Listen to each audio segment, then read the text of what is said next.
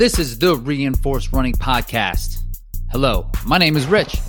Today we have Nick Ryker, who is a Spartan pro athlete and a running coach. And Nick has developed himself into one of the best racers in the world through basically trial and error. And things did not always come easy to Nick when it comes to OCR, but he's learned some different methods for training through his ups and downs. And he really has a wealth of knowledge from this experience that he pops on and shares with us. So in the episode, we talk about some tips on how to properly hit your recovery day, why you need to test and experiment with your own training to get the best results, and how aggressive racing can lead to good results eventually. So please rate, review, and subscribe. You can do that right now. That would be great.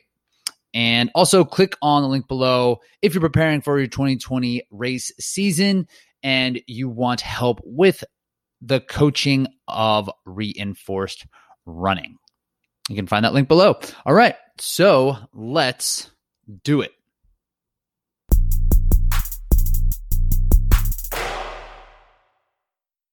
Welcome to the Reinforced Running Podcast. My name is Rich Ryan. I'll be your host today. Today joining me is Nick Ryker. Nick, what's up, bro? Nothing much. How you doing? Doing awesome, man. I'm happy to have caught up with you. We were just talking shop a little bit on Jacksonville and the race we both have coming up this weekend, and we're going to dive into that a little bit. And we're really going to kind of talk some training and OCR and running. But first, I have some random questions for you. All right. Hit me. Okay. So would you rather be without the internet for a week or without your phone for a week? I'm going to say without my phone. You'd rather not have your phone? Yeah, I need to stop. That would give me a good excuse to stop being addicted to my phone. Isn't it crazy? Like, yeah, when you have it, I always think about going on some sort of phone fast or like putting it down for. At one time, I was like, I'm going to put it down for 2 weeks, and then I was like, maybe I'll put it down for a day, and I just haven't done it. Yeah, I have a lock on my phone from 11 to 1 every day. Well, I can't get into any of my apps. Like, so I can still text or call somebody, but I can't get into any of my apps. And sometimes it's like that's my lunch break and I just want to look at stuff, but I try not to. What is that app called? It's just in your settings. And it's just the thing, but you can bypass that, right? You can say ignore. I can say ignore for 15 minutes or ignore for half an hour, which, sometimes I do, but I try not to. It's just even having that one little step, even sometimes if I'll take something that I'm in a lot and I just put it in a folder and I know it's not really that accessible, it slows me down. But if I really want to get on there, I know I can. Mm-hmm. I wish there was something like, I think there is some sort of child lock situation that you can get. Yeah, there has to be. And where you just can't use it. And like you give the password to like your parents or your girlfriend and then they have to be the ones that override it. Yeah, there has to be something like that out there. What gets you the most? What do you like? What's the thing that like when your brain is like broken, how you just like gravitate toward your phone? Yeah, like, what do you always end up on? Just social media is so dumb. Like you go from Instagram to Twitter, and as soon as you get off Twitter, you just go back to Instagram. Like nothing's changed. Why am I on here? And even if things did change, like what you would find, like what do I need to know? Yeah, it wouldn't be cool. I just downloaded TikTok. Do you have that? No, I thought I was too old for that. I'm way too old for that. Yeah, but I was what I'm thinking about it is, there's always Instagram was for younger people and now like older people are getting on it and it's like ruining Instagram. But there's people that were like established on Instagram by the time everybody migrated over. So like I could be that established old person on TikTok when the other old people come over. This is what I'm thinking. But TikTok is an ultimate time waster. You don't even have to click it. I've never been on it. I asked some of my friends, like I have to ask my friends, like, what is it? Because I'm the older person, like I'm not the technology. You're an old soul. Yeah. Old soul. But it just pops up and you don't even have to click anything. It just starts playing videos. Like you don't even have to do anything. Like Vine? I think I didn't have Vine. I missed that one. Okay. But I think it's like Vine. Okay. Anyway, so what is something? Hours on Vine. What's that? I used to waste hours on Vine. Yeah, and it's like the same deal because it's like short videos of just people. So I think it is the same. I think the Vine famous people are now famous on sense. TikTok. So what is something you get excited about that other people don't care about, other than running? Yeah. So I'm a basketball official, and whenever I'm about to see a charge, or like when somebody's about to take a charge or take a block, and I see just the most perfect charge call, and like I just get to like blow my whistle hard and just like throw my fist for the charge call. That gets me excited. You do an emphatic charge? Yeah. Oh yeah. Especially if it's like a big momentum in the game, like big momentum switch. Like I'll do like a hop, and I punch the air with the charge call. That gets me going. Sometimes basketball officials, they have like a flair for the dramatic that way, and then they'll like do the same hop, and you don't know if they're going to call charge, but they'll emphatically call a block. The block, yeah. Or you can do that, or you can do that. Do you do that? Like, do you build defense, or is it obvious when you get excited? It's like, oh, this is a charge. When it's obviously a charge, like no matter what, I usually do a hop. If it's a charge call, if it's a block, I usually stand there firmly for a block, and I just smack my hips really hard. It's less fun because blocks are way more. Like everybody loves blocks. Charge. Yeah. What's that? Yeah. Everybody loves charges. Except the person who is taking the charge. Yeah, the person that doesn't like the charge. Mm-hmm. Good answer. What is your favorite fast food restaurant? McDonald's. That's straight up. It's McDonald's. What's the order? 2 McDoubles and a fry. Nice. Yeah. Are those both dollar menu items? Yeah, that's what. I mean, every day in college, that's what I ate. That's what you needed. Doubles in a small fry. That's all I needed. There's something about like if I went to a good like gourmet burger place and they gave me a burger and it tastes like a Big Mac, I'm fired up. I'm like, this tastes just like a Big Mac. This is a great burger. Yeah, it's like we have so many fast food places in my town, but it's McDonald's. Like if there's a question, I just go to McDonald's. Are there Midwest specific? Like, do you know, like in your town, like if there's something that like they don't have out west or I don't have over here East Coast? No, the only thing I could think of is a general store called Casey's General Store. It's like a gas station, but like I go there a lot of times in the morning and like I get my breakfast there.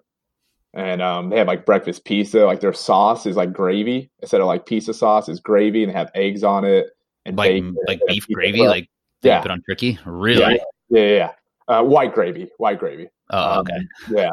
And let's not get carried away. You put on biscuits and gravy, that kind of stuff. And like I'll swing through there, like a bunch of protein on it. I'll get that. That's the only thing I could think of. We don't have anything special. Yeah, we have something similar over this way called Wawa. And it's like the same exact thing. It's just like a gas station with subs. We call them hoagies. So, I gotcha. All right. So McDonald's guy. So if you were in the zombie apocalypse, who would be 3 people that you would have on your team and why? Okay. My dad. Okay. Smartest guy I've ever met. It's good to have brains on board. Yeah. I don't know if he has survivor skills. He's just smart. Like, We'll be okay with him. Decision maker, yeah. Oh man, probably my friend Jordan. He's a hunter. Oh, so nice. He can hunt. So got to have him. He's not in shape.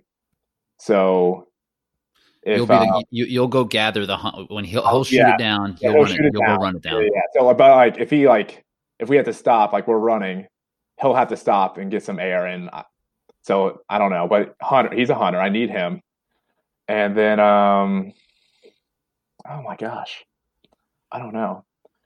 I'm going to say like a physical therapist or somebody that could just or a doctor that could just treat people. A doctor's the move. Yeah. That's like you have to have someone who's like an ER doctor, like a surgeon or something. Oh shoot. My brother, he's a nurse. He's an emergency room nurse. There we go. There you go. Yeah. There we go. That was easy. And then all 3 of those people, so it'd be like relatively wasn't. Yeah. All right, cool. I like that. That's a good squad. All right, so I knew you were a basketball official. So when James Harden, when he like gathers himself and like walks backwards and sideways with the ball, how is that not a travel? I don't know. Let me tell you something. I am the worst at calling travels. I just don't see them. No, really? On TV, I can see them. It's clear day on TV, but then in person, I just do not see him because they're fast. Like, but I do mostly high school, but like you don't ever look at the feet. you look at the defender, like, are they reaching in or are they fouling? And sometimes you just miss it. So they yell at you a lot? Are people always just like yeah. Oh, yeah. I mean, yeah. You kind of like, I've been doing it for a while. So like parents, they don't bother me anymore. Coaches, they don't really bother me. The players, it's fine. Like, but I know I get yelled at. But you can't let it affect you, or you're not going to be a good official. But James Harden, yeah, I don't know how he gets away with it every time. Maybe because the games are so long in the NBA, the refs just want to get out of there. So you blow your whistle, the clock stops. Right. and there's 82 games. Yeah. And like that's my, like, officials. You just want to get the game going because you don't get paid for overtime. You don't get paid if the game's 3 hours. Like, I show up, the game's $70. If it's 30 minutes or 2 hours, I get $70 no matter what. So, like, right, get in and get out. Nobody get injured. Call what you see and get out. Did you watch the All-Star game? Yeah, I watched about the first quarter and some of the second quarter. I just saw some highlights, but I saw like in the fourth quarter that the players were in the refs' faces at the end of the game. It got like heated. They had that new rule. They had the first like 24 points. There is some name for the rule. It's some guy's name like created it. I know they did the 24 for Kobe, but I know there's some name behind it that I don't know.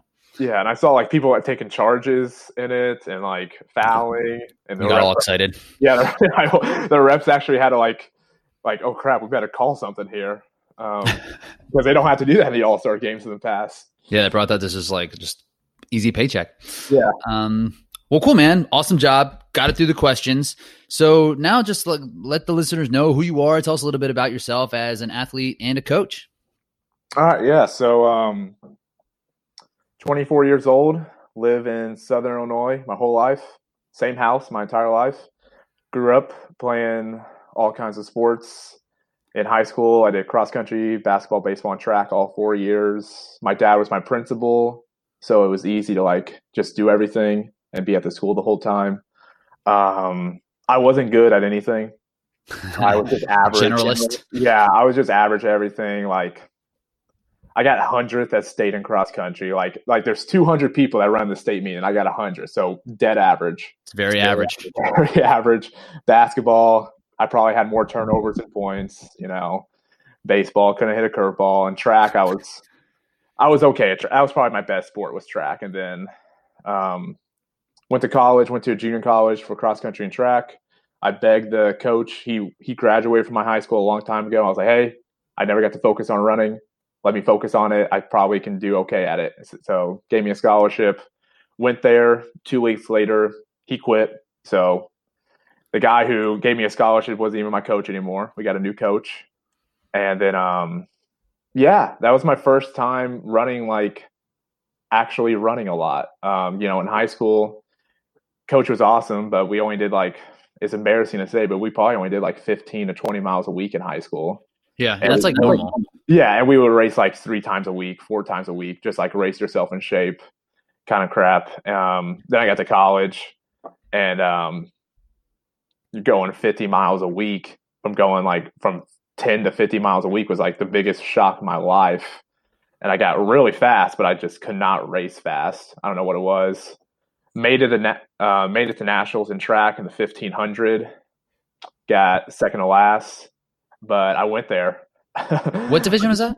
It was junior college Division I. Oh, nice. Yeah. I actually, I got to the starting line, and it was kind of cool because, Illinois went through a budget crisis where all schools had to cut something, and they were going to cut our cross country and track team. So we got to finish out our track season, and we all knew this was our last track race.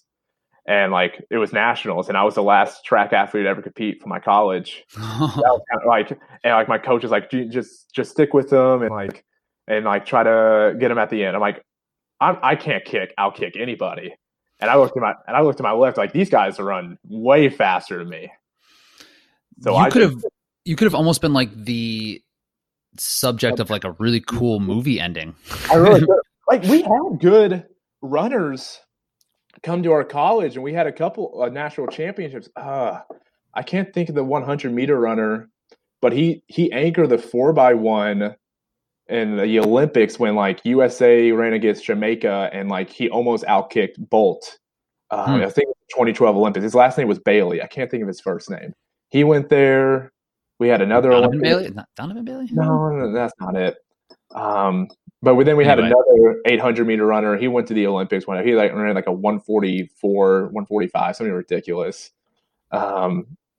Yeah, but then it's a funny story. I was like, all right, I'll go in my nationals race. I'm going to go as fast as I can for as long as I can because I can't hang with these guys. I split like a 2:01 the first 800. I'm in the lead. And then by the 900 mark, everybody catches me. I burn up so fast. But I was leading the country for 800 meters.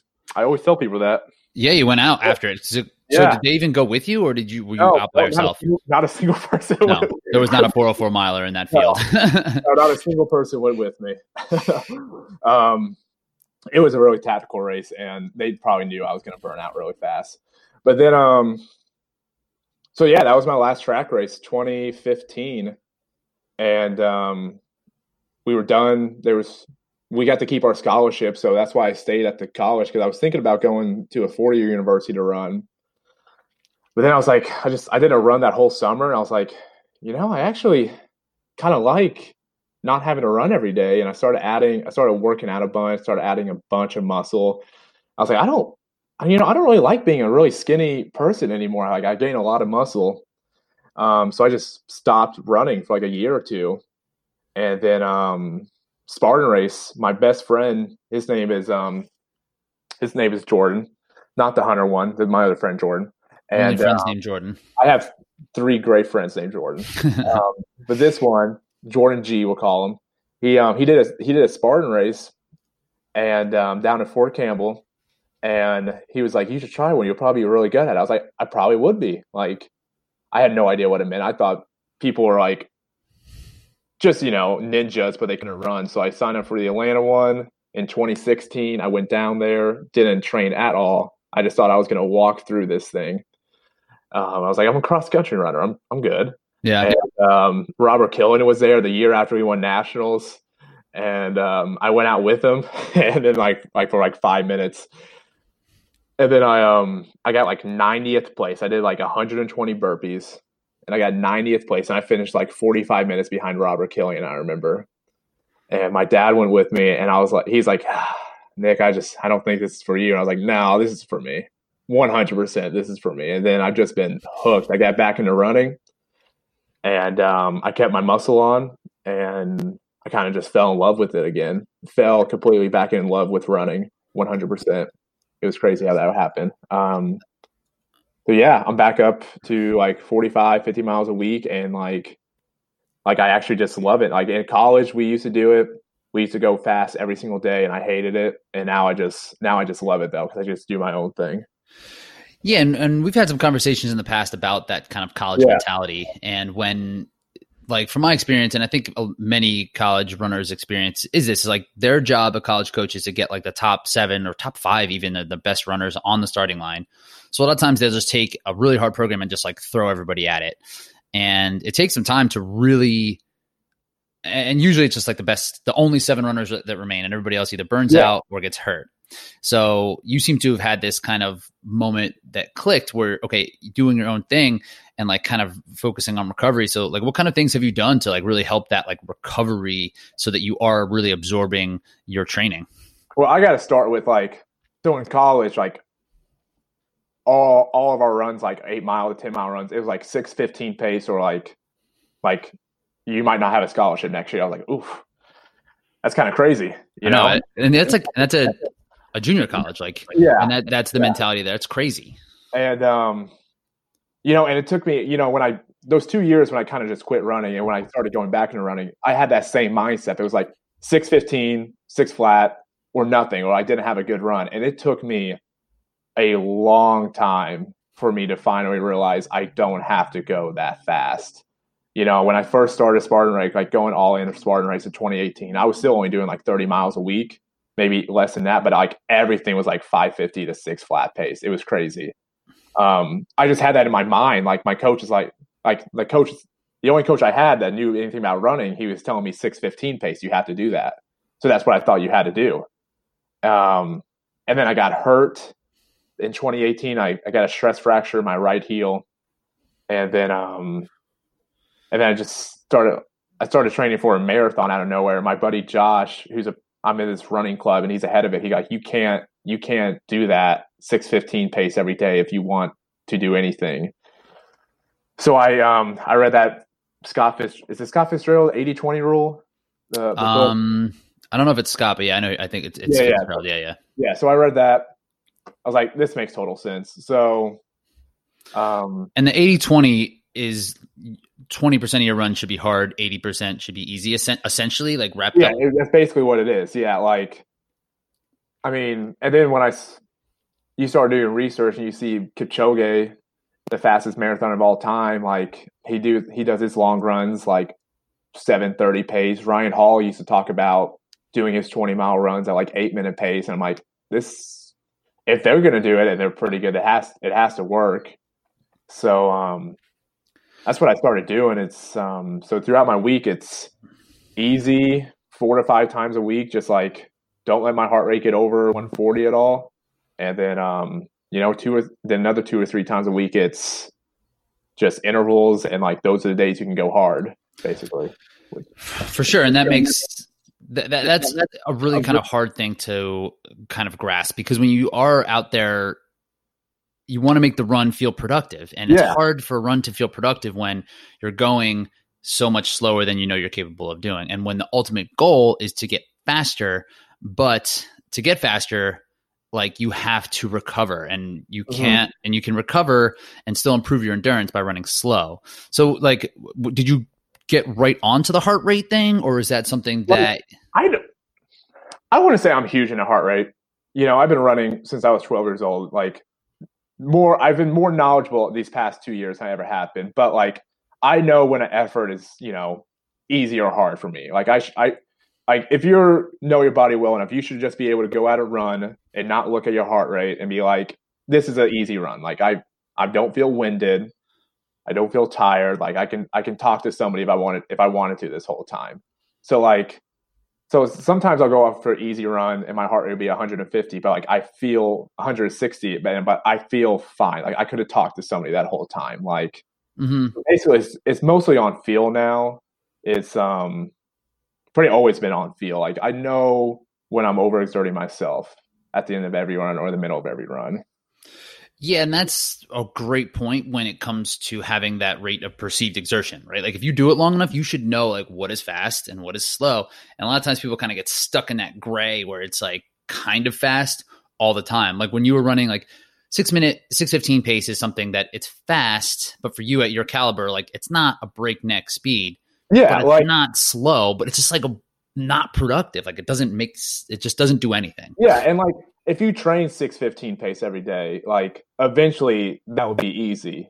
I remember in college it would feel easy. It wouldn't be easy. Yeah, it would feel easy. Like, I remember we were like, okay, like, longer run today, 6:30 pace, and we were training at 6 flat pace for like a couple weeks. Like, yeah, this is no problem. But then looking back at it now, it's like, that was so stupid for us to do that. Like, no, I remember like Bracken coming on here. It's like, no wonder like we didn't race well towards the end of the season. Like, we were just so beat up. I know, and that's the ultimate goal, right? Is to race well. Yeah.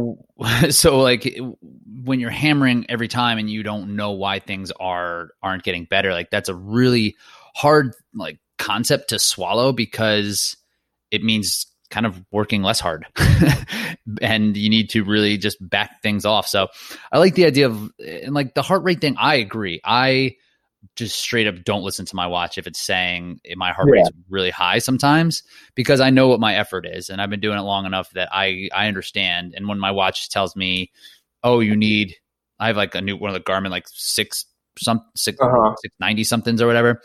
And it's like, oh, you need 45 hours to recover. I'm like, listen, I want to turn that off. I'm like, I'm going to throw this watch in the garbage. So, so coming like straight from running then and kind of bringing it back after you kind of put on some muscle, and obviously that first race didn't go well. right? That's still the hardest thing. That is the hardest race I've ever done in my life. Still, I have a pretty similar story where it's just like my first race. I went out with it and I just died. I was in the mountains. I had no experience, and I just thought, yeah, I'm an endurance athlete. I'm a runner forever. I'm gonna smoke these people, and I didn't. I went into the dunk wall. It was like 30 degrees out there. I went into the dunk wall, and I started getting like hyperthermia, and I thought I was about to die. I couldn't breathe for like 2 to 3 seconds, and like that's still the hardest race I've ever done. I can't believe I kept doing this, but it's still the hardest thing I've ever done. Isn't it funny too? Like if you went back and did that race again, it'd be a breeze. Yeah. It's so crazy how that works out. Like, oh man, I look back and I was like, yeah, Nick, you were so stupid. But like you go after it. Like that's 2 times that you had mentioned like kind of racing quote unquote stupid. Like you went out, you took out the nationals at 800 and 201. Yeah. Not a great race strategy, but also you're just not scared. And also going out and being like, I'm going after this. Like I'm going to stick my nose in it. And then like, if I die, I die. So not everybody would approach things like that. So it's kind of good to have that once you can kind of understand what is stupid and what's not stupid. So, but what are some of the things that you did from that after that first kind of like debacle that really kind of helped hone in your training for the next OCR event? So I didn't do my next one till exactly a year later, Atlanta 2017. And you know how I said before, like I got back into running and I was just doing like 6:15, like I would go out for like a 30-minute run, 6:15 pace, 20-minute run, 6:15 pace. And that was cool. And like I came back and I definitely looked way more in shape in 2017 than I did in 2016. And I felt better in shape. And I went back and I got 14th place at that Atlanta one. And I remember telling my dad, I was like, I made it. I'm a guy, 14th place. I still didn't know what like a small Spartan race, a regional one was. I was like, I'm the man. Like I remember going home and just being so cocky. But like, yeah, the top 20s is legit, especially a year before after getting your ass literally kicked. Oh yeah. I think I was like in 5th till the spear throw and I missed it. So yeah, you were up there. Yeah, I was like, I'm the guy. Like Spartan, they should be looking at me like I'm 20. I was 21 at the time, I think, or maybe 20. I was like, I'm the dude here. FitAid's gonna be calling me. Yeah, I remember. Oh man, I remember just thinking so much of the world.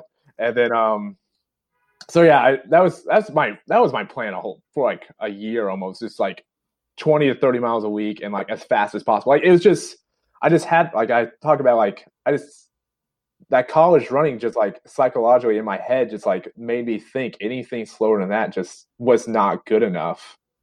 And I was still going to school. I was like a junior in college then or a senior in college, and like I would talk to the track guys and like they would be saying they would be doing the same exact things. I'm like, and they were way faster than me, so that's how I have to train. But so yeah, so I did that, and then that's basically what I did for like a majority of my time. But it worked. Like it worked. Like I got on some podiums doing that. But like it wasn't consistent at all. Like I got on some.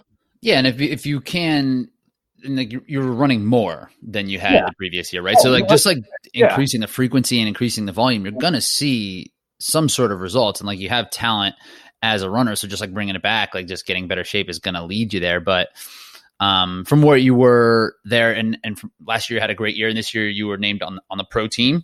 Congrats! Hey, you too. Thank you. And so,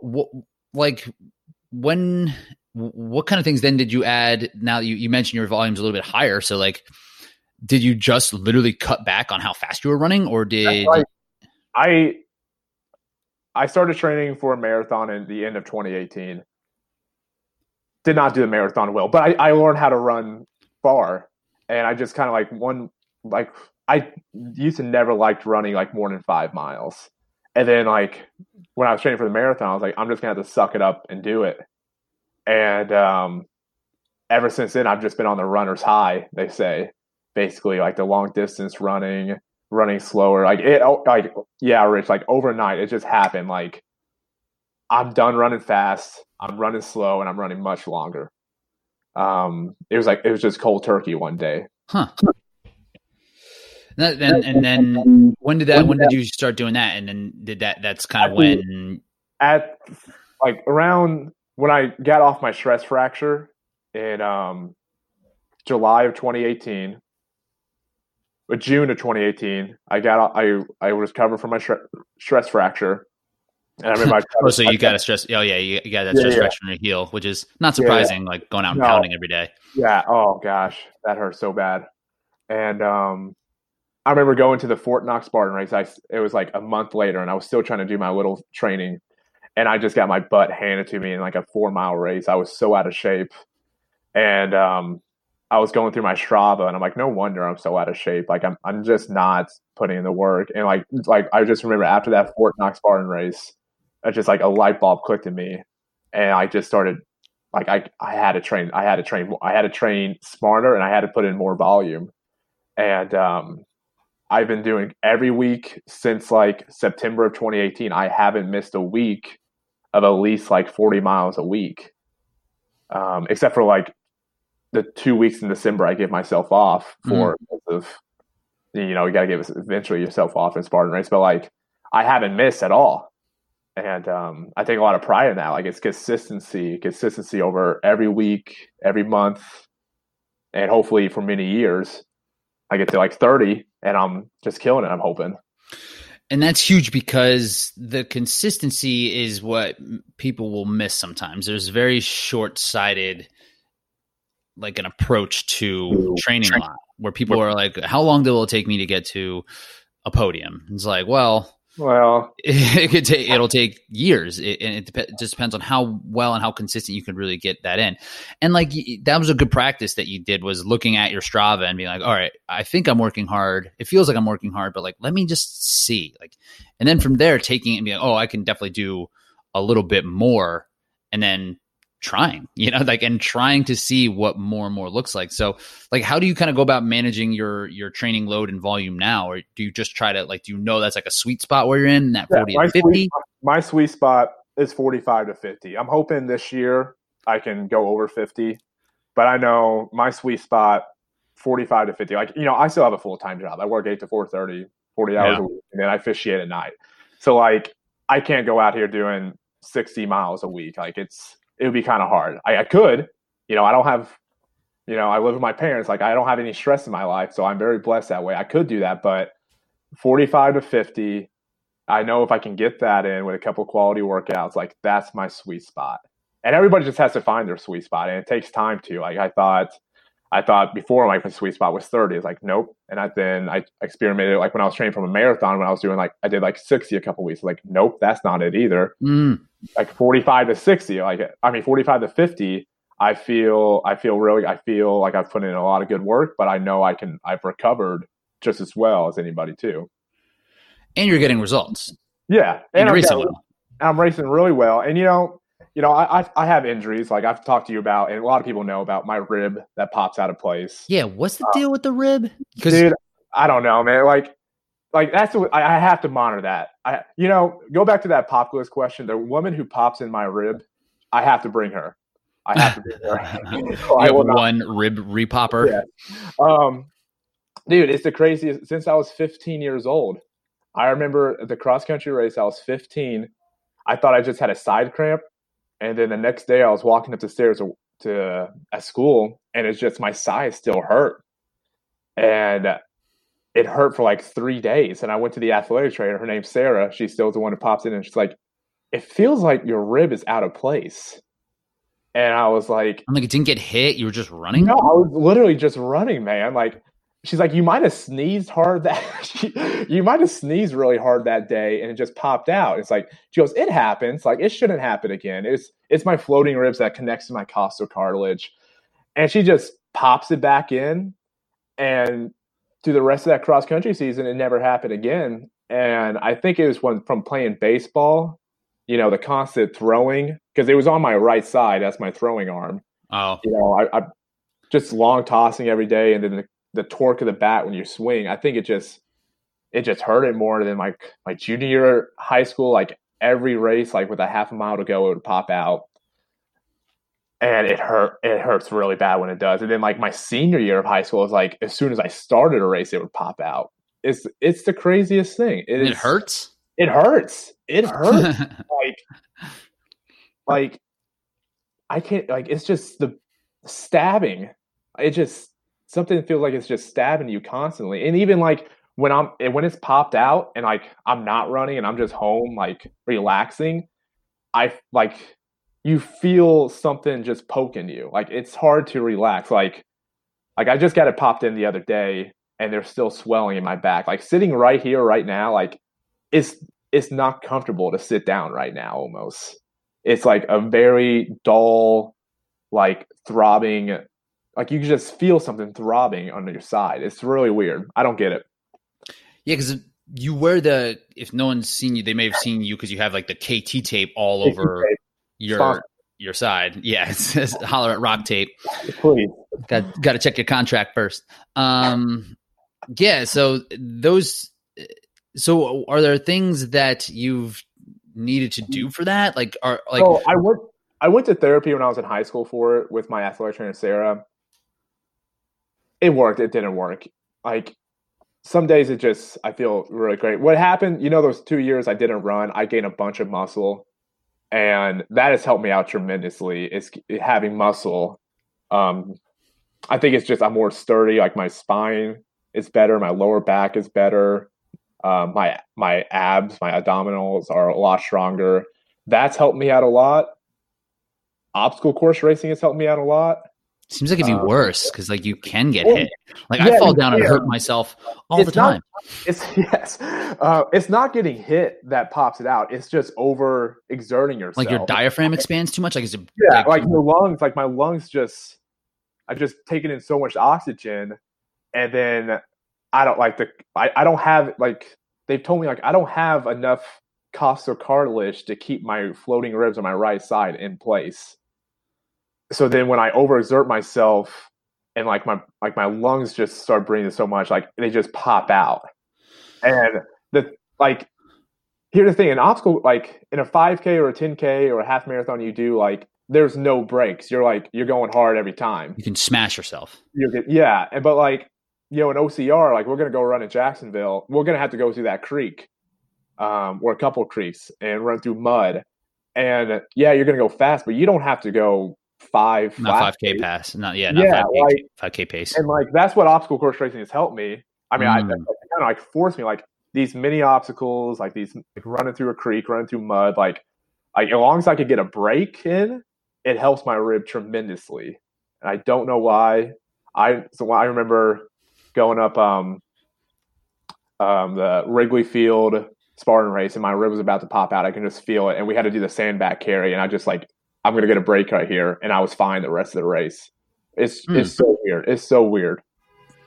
Yeah. And what kind of things, like you mentioned putting on some muscle a couple times now, are you still able, with working full time, 2 different jobs, are you still able to hit the weight room? Like how does that fit into your training as well? So I try to at least 2 or 3 times a week, especially on the weekends if I'm free, just get to the weight room. I do a lot of stuff for the lats, a lot of just calisthenics, a lot of balancing work. So I could still get to the weight room on most evenings, and I'm not there for like an hour. Like I try to be in the weight room 30 minutes, 40 minutes tops. Like get in, do my stuff, and get out, basically. And really, it's something that it sounds like you're focusing mostly on things that will translate directly to the race, like pulling strength, balancing, and not necessarily building up big strength progressions. No, like the most strength, like, I'll still do bench press every now and then, like, and I'll still do military press. I think anything overhead helps you out in obstacle course racing, I think. Especially if you ever have to do a double sandbag, I think that helps out a lot. But I'm not like really focused on hitting a PR or a new max lift. I'm more focused in like all my lifts, like it's like a runner. It's as many reps as possible, a lot of sets, and like short time in between, and just try to build up the endurance. Got it. And you found that really helps. Well, definitely helps for race day prep, but also helps kind of keep that mass on. Do you monitor that, or do you know, like, is there a sweet spot for what your weight and body comp is like, or you just... My sweet spot I don't look at the scale a lot. Like I know, like right now I probably weigh around 180. Oh yeah. And I think if I get down to like 175, 172, I think that is like last year when I was racing well, I was around 170, 172. I'm not worried about Jacksonville because it's just a 5K. Like if I was doing a beast, then maybe.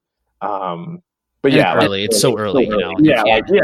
Yeah. Like you have to especially like I've been doing more time in the weight room now because it's February and we got a long year ahead of us. Like I don't want my muscles to break down. And it's cold in Illinois. Yeah. It's like 50 degrees right now. Nice. Yeah, it's good day here too. Yeah. So yeah, just try to keep all my muscles in balance all the time because it's obstacle course racing. Or any runner should, but like obstacle course racing, it takes everything out of you. You have to use everything. But like, even like when I was just starting weightlifting or weightlifting now, I know I'm taking my training seriously, but I'm a way faster runner at 180 pounds when I was 150 or 140 pounds in college. I'm way faster now. Yeah. And it's clear you know how to train yourself better. Like you've explored and you found what works best for you. And it seems to be the same as far as how your body comp is as well and how that relates to performance, because that's something that does get kind of slippery with runners, right? Is like less and less and less. Yeah. Like, the Nike thing that's came out, like, oh, the Mary Kane or Mary Kane I kind of got that in my school. I mean, I went to my junior college and I weighed 170 pounds. That's like huge. Dude, I was yoked for a cross country guy. They're probably like, what are you doing here? Yeah, I wasn't like huge or anything. I just had summer weight on from not training. You're just a regular looking person. You're not sickly. No, and I remember like my coach telling me like, you got to get down to 150, and I was like, well, why? And he's like, well, you have to so you can be faster. It was nothing like obviously like what Mary Kane or any of the Nike people went through, but like it's still there. Yeah, it happens everywhere. Like this idea of like being the skinniest, which the skinnier you are, the leaner you are. Like you don't see the marathoners weighing 180 pounds. You don't. But like you don't. If somebody feels comfortable at 170 or 160 and they're racing well, they don't need to drop anything. It happens everywhere. That idea where you have to get smaller to be a better runner. Totally. And that's not always the case, right? Like you said, when you're at a body comp that you're happy with and you're eating an appropriate amount, you'll recover better, you'll sleep better, you'll be less stressed. Yeah. On the opposite, will be better. It's just totally better. Totally. And again, that's something that does happen to endurance athletes. They're really prone to like upper respiratory infections just because they're like aren't getting enough calories in, and that's how it manifests. They just get sick. So, and that's also what's nice about OCR is that there is a balance, right? There is a balance of what you need to be resilient. Your body needs to be able to handle a lot. So it helps to have some on there. And so when you're taking the running, you're 40, 50 miles a week. That's like kind of your sweet spot. Doing calisthenics, doing some obstacles, straight up strength stuff. Are you just kind of taking both of those things, both those different areas, and then keeping them separate? And then on race day, you just kind of put it together, or are you blending the two during training? You'll never see me go out for a run and just stop in the middle of my run and start doing burpees. You'll never see me do that. It's always separate. Usually I do my runs in the morning before work, helps me wake up a little bit, and then I'll do my lifts in the afternoon.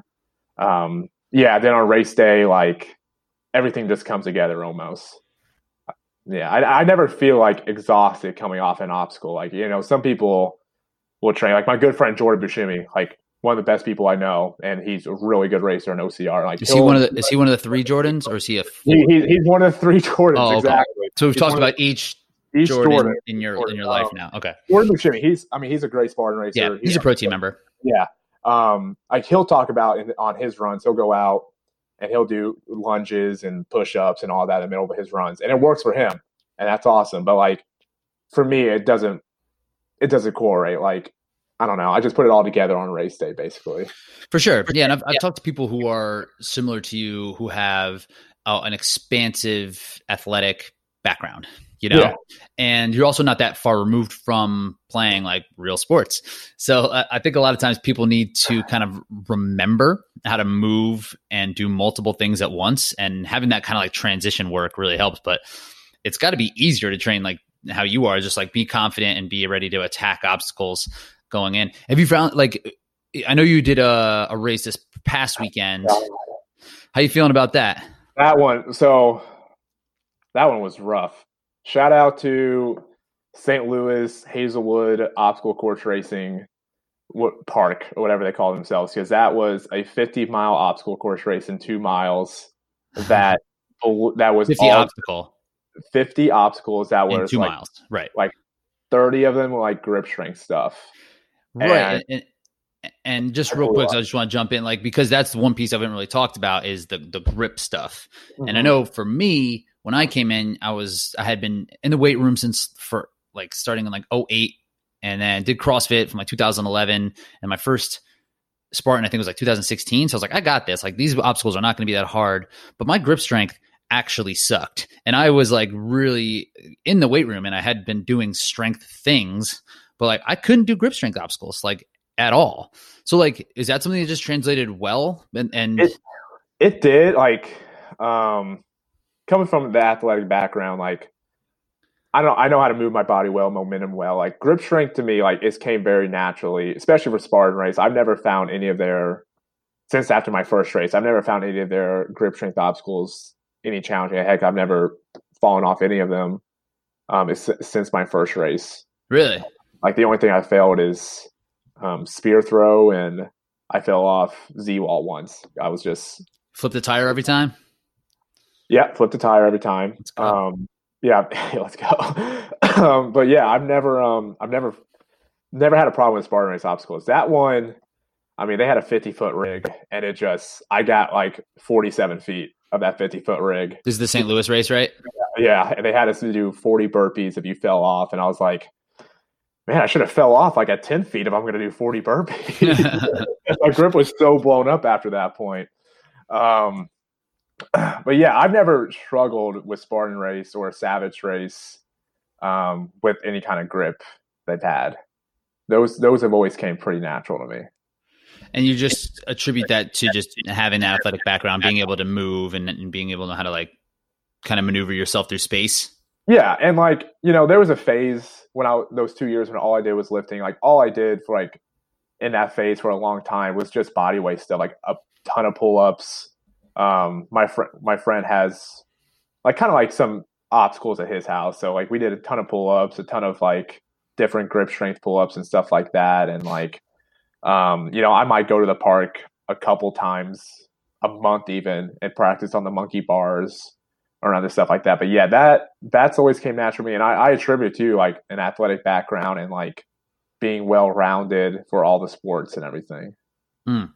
Yeah, it's nice to be able to have that approach and just kind of worry about your fitness at that point, right? It's not like I know I had spent a lot of time doing like farmer's carries and like, you know, rock climbing to just help build up my strength, where I wish I could have been just working on my fitness. So now that, like, when you have that, what are some of those, like, you know, those 80-20 workouts? What are those 20% workouts look like for you?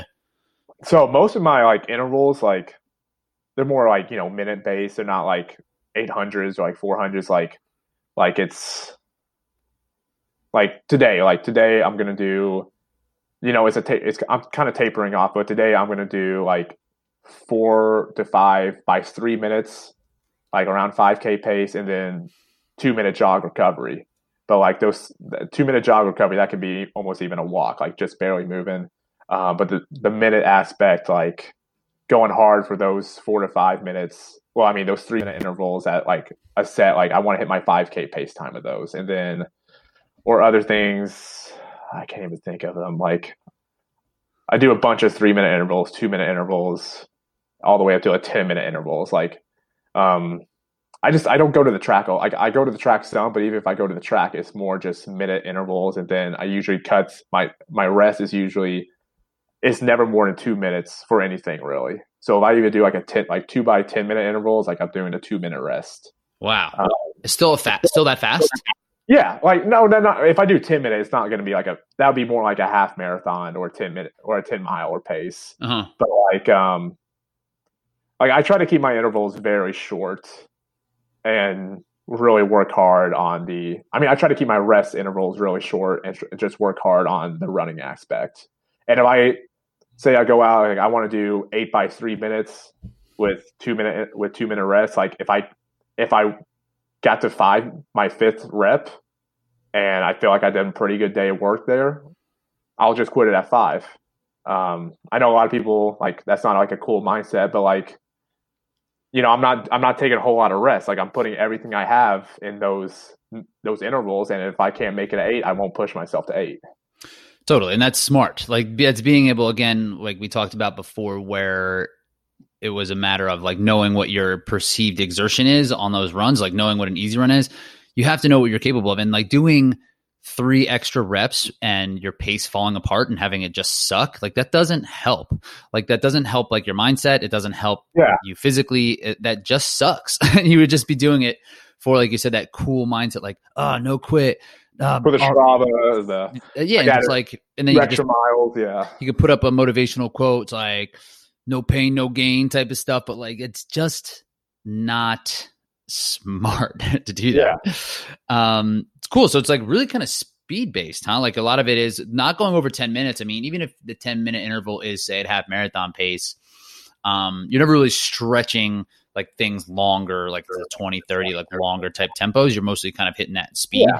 Yeah, definitely speed. Like I'll do nobody loves tempo work, but I'll do a 20 to 30 minute tempo run. Those are obviously like, I think every runner hates like a 30-minute tempo run or like a 20-minute tempo run, like at your max like effort almost. Like I hate those. So I don't do that. I break them up, and it's worked well for me. I mean, I like doing them. Like you got to like doing your workouts. Yeah. I like feeling fast, so I'm going to run fast, and I don't want to do a 5K pace for a 20-minute tempo. I don't like doing that a whole lot. So you got to love your workouts. So totally, man. And that's something that is almost counterintuitive the same way, but like, cause you should do things that you don't, that if you don't like doing it, you're probably not great at it. That's probably why you probably should do it. But like, you need to have joy in your workouts as well to really get the most out of it. And like, look forward to training is like the mental aspect of it is just as important than the physical. So, and I think that will just kind of help with your overall results as well. Is that kind of how you pick your races and everything too, or are you just kind of going over like the Spartan schedule this year? Spartan schedule, yeah. I don't like to be. Probably my best would be I would probably do really well in the stadium series, or just doing sprints. Like that's I'm better at the shorter, but like I don't like I want to be able to do everything. Like I remember last year in the month of June, for example, I did the Ohio Beast.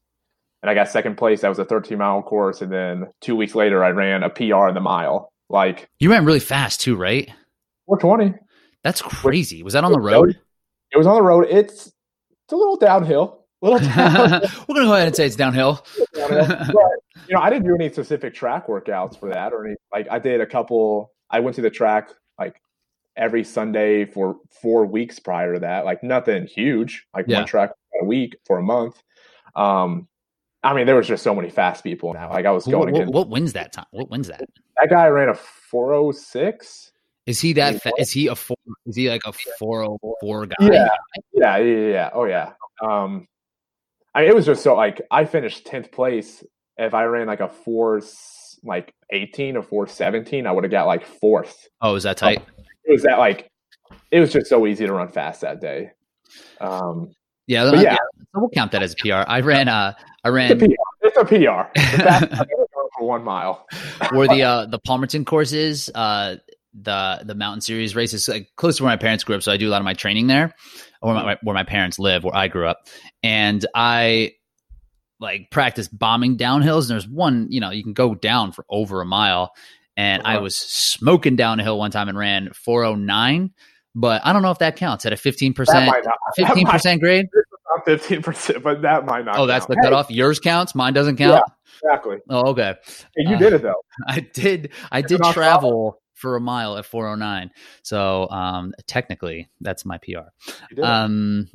Cool. So you're thinking, how do you do in the mountains? I didn't see you. I mean, you did West Virginia. Yeah, I do okay.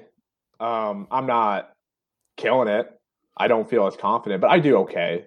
West Virginia, I was doing well until we got to the swim, and then we had that next big climb, and that's when I really that may have also been a 201 type of first 800 situation. Do you think? Like, 'cause you were out with like I went out like, oh my gosh, I remember my dad. I don't know why I listened to my dad because he knows nothing about racing. He just believes in you. He's just like, do it.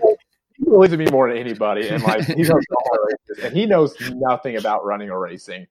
And I listened, like we listened to this trail podcast, East Coast Trail Runners or whatever, something like that. And like there's this guy that went on there. He goes, "Yeah, my best days are when I just, there's a lot better competition to me, and I just went out with them at first, and I just hanged on." And I've never done well when I've gone out fast and just hanged on. I've never done it. And my dad's like, "Do it." And I was like, not much hanging on. Okay. So I went out, and I went out, but then like we got to the hill section, and I probably went back to like that 15th, like top 15, like where I probably should have been. Yeah, where I figured you would be. Like, I remember at the starting line we were talking like, top 10 would be great, but like you, Josh, and I were just kind of like, like top 10, top 15 be sweet. Top 15. Well, I probably should have started out then, but like, and then that was, I've never done well with nutrition during a race, and I was taking my gels. Shout out to Hammer Nutrition. They failed me. But I didn't know, like, this is just me being young and dumb. I didn't know that, like, you have to take water with your gels, or, like, they take water from other parts of your body. Mm-hmm. That's what I found out. That's what I learned, what somebody told me after the race. So I was just taking them and not drinking any water while I was running or at the water stations. And I just started cramping up. And then we got to the swim, and I can't swim. I about drowned. I was trying to drink I think what was happening, I was trying to drink all the lake water, so there was no water there. That didn't work? No, it didn't work. No, that didn't work? And then I was just like... That'd have been great, because that, like, I don't know I don't remember where you and I crossed paths on that, but if you would drink that water for me, because that swim ruined me. It ruined me. Like, my life jacket came unzipped. And like I couldn't get it back zipped while swimming, and I look at my Strava, and I was like 700th, like for the swim. On the swim, maybe I passed in the swim. And I remember going after that race, and I was like, "Dad, I blew it. Like that was my chance to become like actually be like one of the top people in the sport. Like I blew it, Dad." He's like, "Nick, nobody in China cares how you did today," and I'm like, "You're true. That's right. Nobody cares. Nobody really cares about how I did today." That's his famous saying. It was like, "Nick, nobody in China cares how you did." I'm like, "That's absolutely true." That's like fair. And that's like I hold everything in racing. Like if I win a race, I get dead last. Like it's cool to win a race, but like I'm not making a living off it. So like who really cares about it? I do for a little bit. My parents do, but they're like, I'm going to go to work the next day, and it's not going to really mean anything. Yeah, for sure. And I battle with that sometimes too. And like I wrestle with it because of how much I do train. I'm like, is this reasonable? But like, it just makes you happy. And everyone has that thing where it's like in them to just be proud of like the thing that they're doing. And that's kind of how I approach it. I'm like, no one really cares. Nobody cares about OCR really. But that's why there's no sponsors knocking at doors. But yeah, man, like you got to go after it, and like that's something that I've like commend you for that's come up a couple times, is just going after it and then just seeing what happens, and then just learning from those experiences and just being able to like take that and learn and apply it to the next one. So those races that I've gone out hard, it's like I thought I had to go out hard if I wanted to get that top 10 or like win the race, and I didn't do it. And you learn and you train harder. Totally. And then, or smarter, like you have before. You trained hard, and you trained smart. Now you're kind of figuring out as you go. So are you thinking U.S. National Series, or are you going to do stadium? U.S. National Series. You're doing it? Nice. Yeah. There's ever a year for me to like, sprint super right off the bat, right there. It's flat courses, those first two. You did well in Seattle last year. Did well in Seattle last year. Is there ever a year for me to like try to get in the top 10 of the National Series?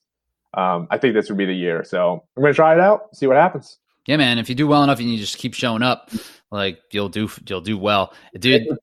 Like, Bracken says sometimes, like, you just got to outlast people, and like it's a long year. Train smart, outlast them, make it to all the races, and race well in those races.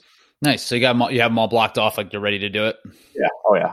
And will I see you at stadiums at all? Are you going to do? Yeah, I'm going to do the stadium series that I can make it to, like that don't fall on Seattle and Utah. I'll be at those other three. Oh, sweet. You're going to be in New York? No, New York falls on Seattle. Oh, that's right. Yeah. What is it? So Dallas? I'll be at Dallas. Just New York and Anaheim are the two that conflict. Yeah. So I'll be at Dallas. I'll be at the one in Philly. And then Boston, right? Yeah, I'll be at those. Cool. And there's a one in how far is Indiana, like Bend or whatever? Yeah, that's about 5 hours from me. I'm at the very bottom of Illinois, but that's 5 hours. I'll do that. In the Midwest, 5 hours is like a half an hour. That's easy. Yeah, you're close to everything. I'm 5 hours from everything. I really am. Yeah, 5 hours in the East Coast is like I will never drive that, but in the Midwest, I'll just do it. Yeah. Sweet, man. And so you got some of your own coaching going on as well, right? So you're helping out some athletes. Like, yeah. What kind of people are you looking to help out? So, anybody, DMs are open, but right now I've stayed locally. Southern Illinois, we have this huge running club called River Runners. Shout out to River Runners. I love those people. Huge running club. I was actually just voted male athlete of the year in that club. But, nice, congrats. Thanks. There's a couple people. There's 3 people, maybe a 4th year coming that, they're just wanting to PR in their 5Ks and 10Ks and try some ultra marathons. And I'm just helping out with them. So it's like all those people, they started running in their 30s and are in their late 30s now. So like they don't have a huge knowledge of running like one guy, he's like, I never do well in my 5K. I'm like, what do you do for a warm up? He goes, I just show up to the line. I'm like, well, we're gonna work on that. He goes, well, I don't like sweating. I'm like, before I race. I'm like, well, we're gonna work on that. Like, the better you warm up, the better you're gonna race. So mostly right now it's helping these people that are much older than me just hit a huge PR in the 5K and the 10K or a half marathon, really. Just gradually, just gradually increasing the miles, looking back, like they've never done a training log. I'm like, well, let's keep a training log. And then from a month from now, we'll see how we're doing. And we'll look back like, oh, you did this time trial, blah, blah, blah. Now your heart rate was even lower and you did it even faster this time. So right now that's what I'm looking at, but I'm looking to train any OCR athlete, anybody that wants to get better at just hit a PR, or so you can be coming off the couch, or you can be a high level runner. I think I can help out with strength training, help out with anything like that. Yeah, for sure. And it seems like you're in a really good spot to do that, to help people, learn from you. And you've had a pretty vast experiences up to this point. So I like that you are helping, because you kind of take for granted things like, oh, did you warm up, or are you logging your stuff? And you might not. Like, these are the things that people who are getting started, it's going to help them the most, and that's definitely going to be a great spot for you to kind of excel in. So cool, dude. Yeah. So I will make sure to link your socials and everything in the show notes, and just for places for people to find you. What are those socials? Instagram is nriker5. Like the island. Like, kind of like the island. Do you spell it different? Spelled different. RYKER. Well, how do you spell the island? RIKER. Oh my goodness. Well, yeah. Haven't been, don't know. Nobody wants to be there. So yeah, that's the best way to get a hold of me. Instagram, shoot me you can add me on Facebook. I'm Nicholas on Facebook instead of Nick. But yeah, hit me up. Going really cheap right now since I'm just starting out. So you want a cheap coach? I'm your cheap coach. Get those intro rates up. Yeah. Yeah. Cool, man. All right, dude. Well, I appreciate you popping on. Lots of great stuff here. People are really going to like this. And I think we'll see each other in Jacksonville